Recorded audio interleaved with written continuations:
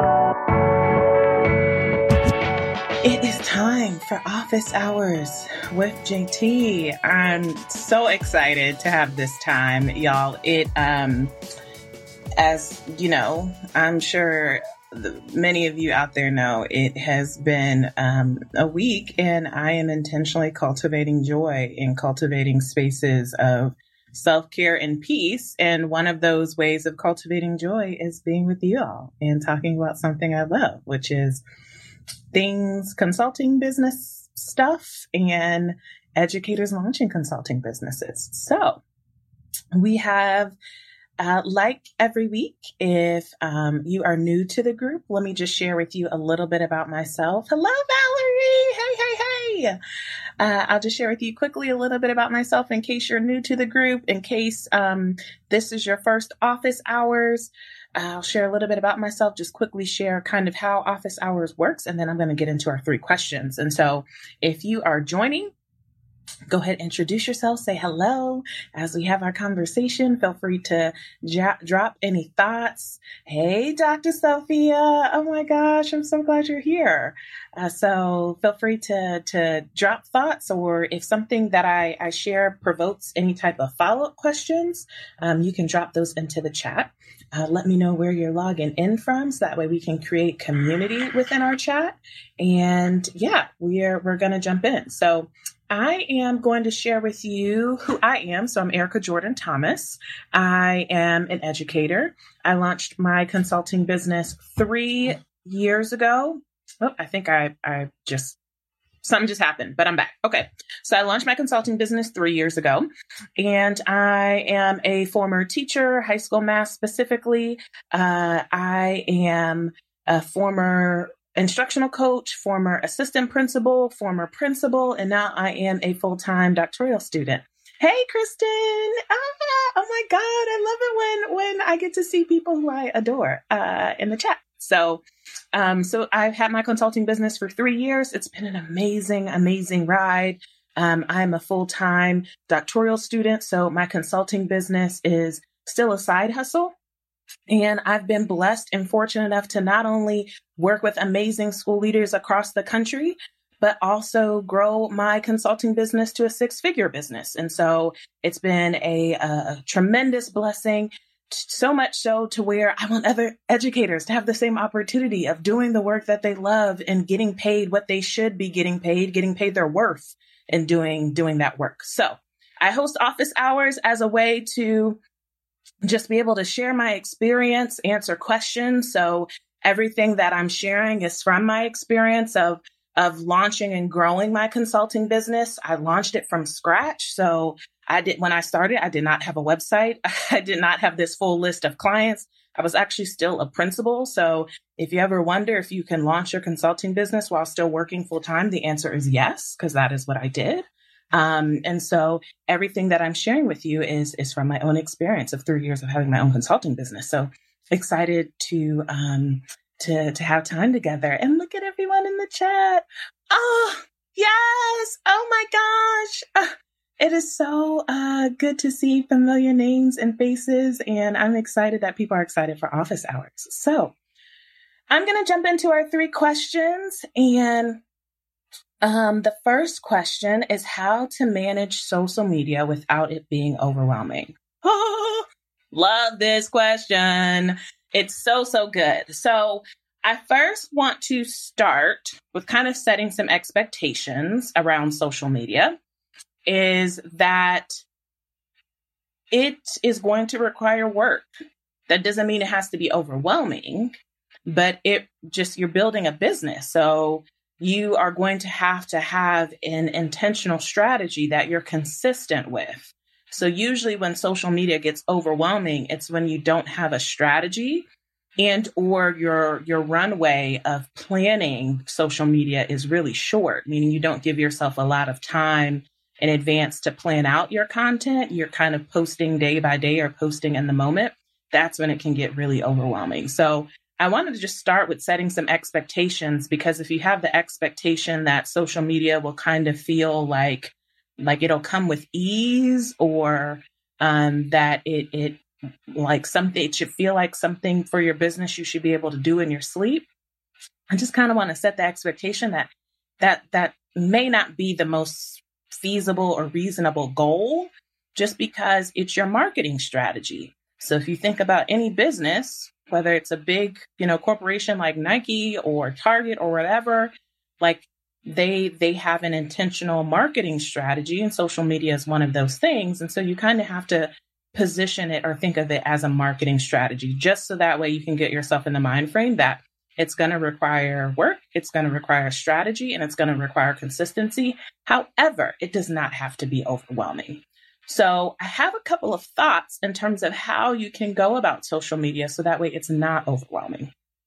So the big headline in all of my thoughts is that you want to, the first big thought is to pick a platform that you like.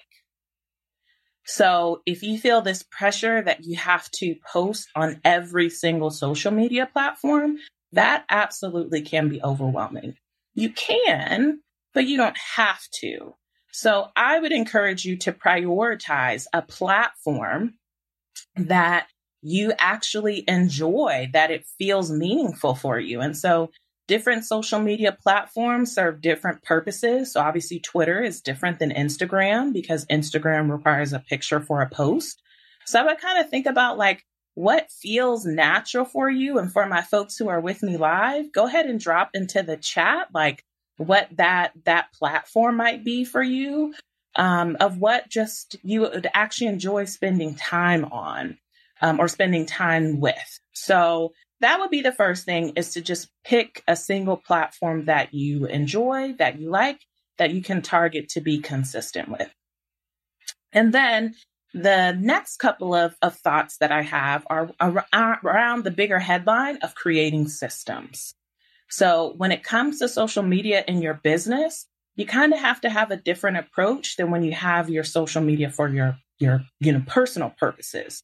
So for example, when it comes to social media for my personal purposes, I'm usually not planning content. I'm just like, whatever comes up, I post. Or if I have a thought, I share it. Like it's pretty sporadic. It's pretty spontaneous. And with your business, you actually have to think very differently. You don't apply kind of the same approach that you would with your personal, social media that you would with your business social media, where you want to have a strategy. You want to kind of think about through things in advance, and you want to have some systems around it. So the first example of a system would be a scheduling app. So if you just Google scheduling apps, it'll pop up a bunch of different options for you. There's Buffer, there's Hootsuite, there's Meet Edgar, there's Later.com. Usually just about every not every, because LinkedIn doesn't have one that I know of.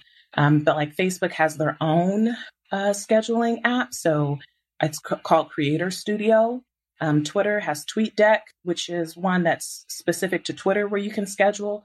So just search around scheduling apps or a scheduling platform aligned to the platform that you picked for your business, and use that to help schedule your content in advance. So that way you don't have to be ready, present at the moment you want to post something, like on your phone or your computer posting it. You can actually schedule it in advance.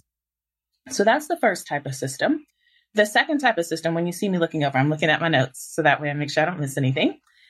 Well, so I didn't scroll up on my chat. So there's people commenting.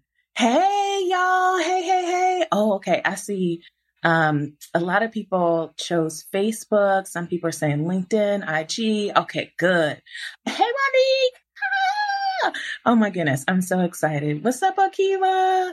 And is it Candy? Tell me if I'm pronouncing that correctly. I feel like I totally did not pronounce that correctly, and names are important. So please remind me, share with me how to pronounce your names. That way I can pronounce it correctly. So that is, scheduling apps is key. And if you've used any scheduling apps for my people who are live, go ahead and drop that into the chat. So that way other folks can kind of know what folks are using. So then the next piece is social media planning time. So I would encourage you, especially if you're just starting kind of thinking through social media or marketing in your business, to identify a set planning time every week. So whether it's an hour or 2 hours, just plan out your content. I would say the goal, not saying the goal means you need to hit this next week. The goal is you would want to have at minimum your content planned out for the month. But sometimes in order to get there, you need to start with planning it out a week in advance. So I would encourage you to create some intentional time, whenever works best for you. So for me, like Sundays afternoon, DJ D Nice gets on at 3 p.m. Him and DJ Clark Kent do a Sunday set. And like, that is my zone time where I can get so much done. So that could, for me, Sundays afternoons work really well. And actually now I've transitioned my social media with some supports. I have a social media manager, but before that, that was really, really helpful for me, is just to have that like weekly time to be able to dedicate to social media. And then, okay, good. I'm pronouncing it correctly. Hey, Candy. Hey. And then the last thing that, my suggestion in terms of systems for social media is structure your social media content by themes. So you can decide what themes are most meaningful for you. So for example, themes could be, for example, I do office hours with JT in our group every Thursday, whether it's the poll or I'm actually going live. Every Thursday, the content in this group is centered around office hours with JT. If you notice, every Monday is New Member Monday. So we introduce, celebrate all the new members. So that's an example of kind of like daily themes that helps you kind of organize some of your content, because sometimes the biggest what's most difficult is figuring out what to post or what generating your own content. And if you develop themes that are meaningful for you, then that can kind of help you generate some ideas and content. So on my business pages, I have JT Tip Tuesday, and actually we do that in the group too. So that's another tip. And another idea in terms of how to structure your social media in terms of themes, you might decide to do around your core values. So maybe let's say your core values are, or your expertise. You might say, I have a core value of authenticity, of equity, of family, and excellence. So those could be potential themes for your content where you're generating posts around those themes. It could be a story that you share. It could be a resource or an article, all related to those themes. So I would encourage you to think through just some of what your themes for your social media could be. And then the last thing I didn't put in my notes, but I just thought about it, is recycle social media content. So if you follow me on Instagram, _Jordan Thomas, you can see my social media on Instagram. And you'll notice for JT Tip Tuesdays, my JT tips are my tweets. So if I just randomly tweet something that's a Twitter gem, I will turn it into a JT tip. So recycling your content, especially my people who write blogs or if you write articles, you can take some of those snippets and turn them into content or tips for your audience. So let me know if any of that resonates with you. If any of those sound like something that you could implement in your business, I'm curious to how people are thinking about some of those options. All right, so that was the first question. And then the second question was, what things should I consider when opening a business bank account? This is an awesome question. And this is like one of those logistical things when you're launching a consulting business that can feel so overwhelming or like such a big decision, because it's like low-key making a business commitment of like, what bank institution am I going to be holding my business money in? Like, can feel like a really, really big decision. So I think this is a really important question. So I'm going to just name a couple of things from my own personal experience. And I will name that some of these things I think apply to everybody. And some of them were a little bit specific to my kind of like context of my life. So I'll just start kind of sharing some like basic things that I think will apply to anyone. So the first one is no fees. You should be able to identify a business bank account that meets your needs that does not charge you a fee. If they charge you a fee, keep looking. So like, especially when you're early on starting your business, like the fees will add up, like, and you're trying to keep your expenses low. Your business bank account, you should be able to find one that does not charge any type of annual fee or monthly fee or whatever. So definitely keep looking if you're coming up with options that say that they charge a fee. You want to make sure that you know the monthly deposit amount. So when I say the monthly deposit amount, most business bank accounts, depending on the type of bank account, because most banking institutions, they might have multiple options for their business bank accounts. And sometimes there are, most of the time, there are limits to how much you can deposit into the account.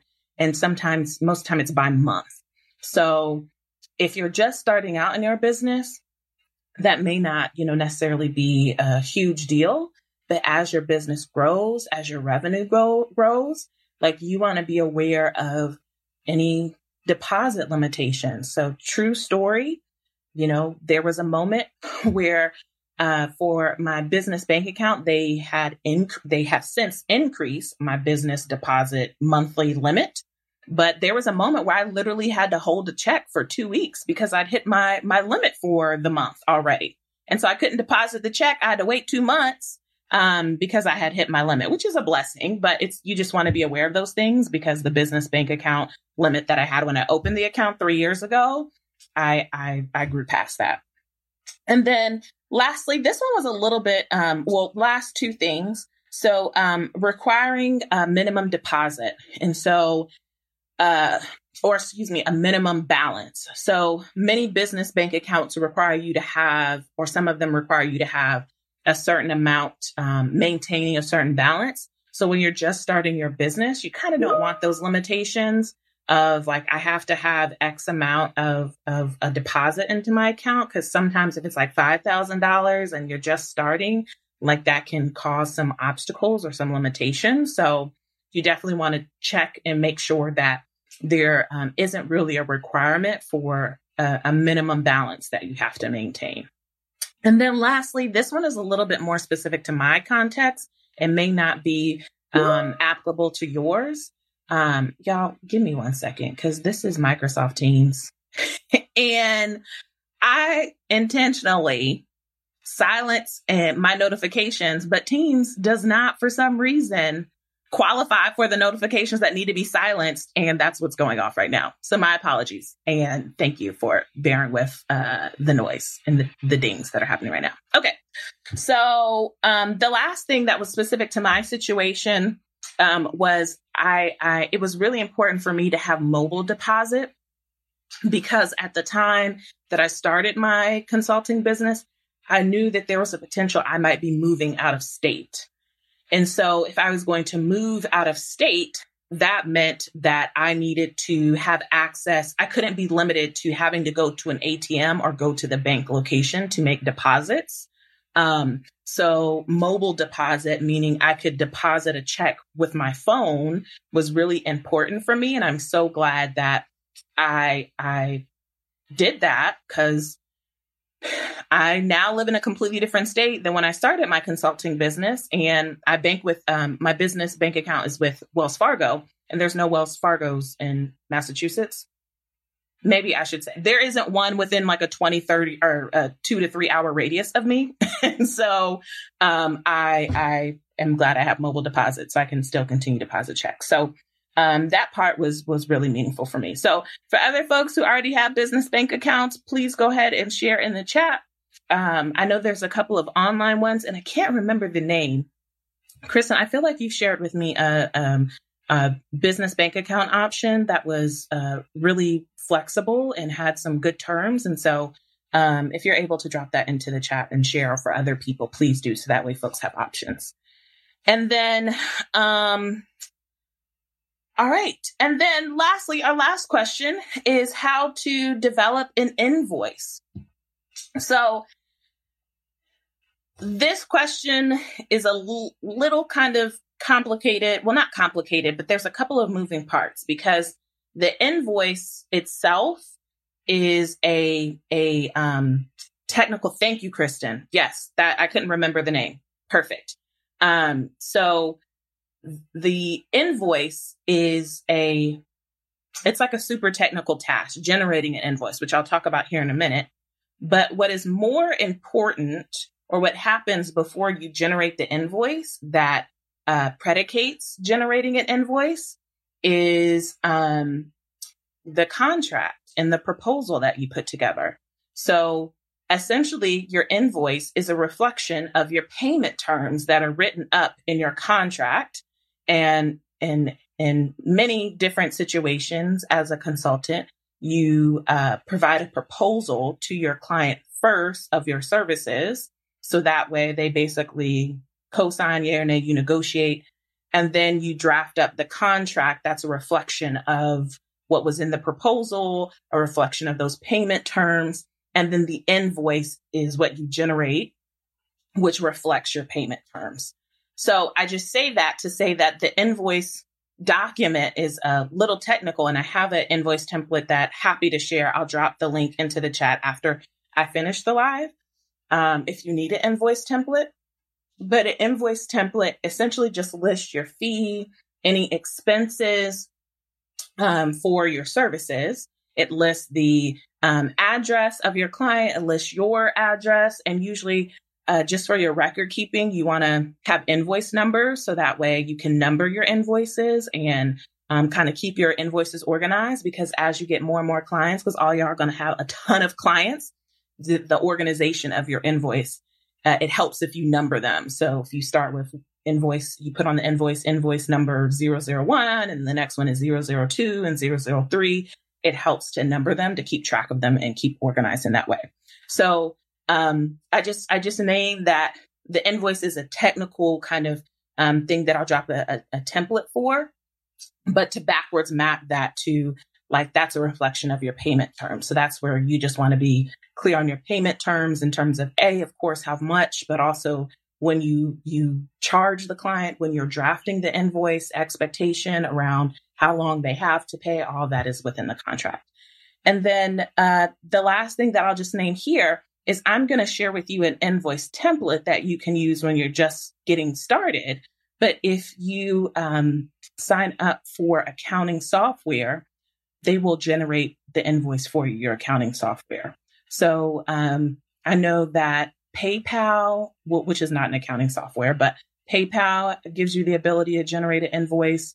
I have not used PayPal for that, but I know my social media manager, she invoices me through PayPal. So that is one way.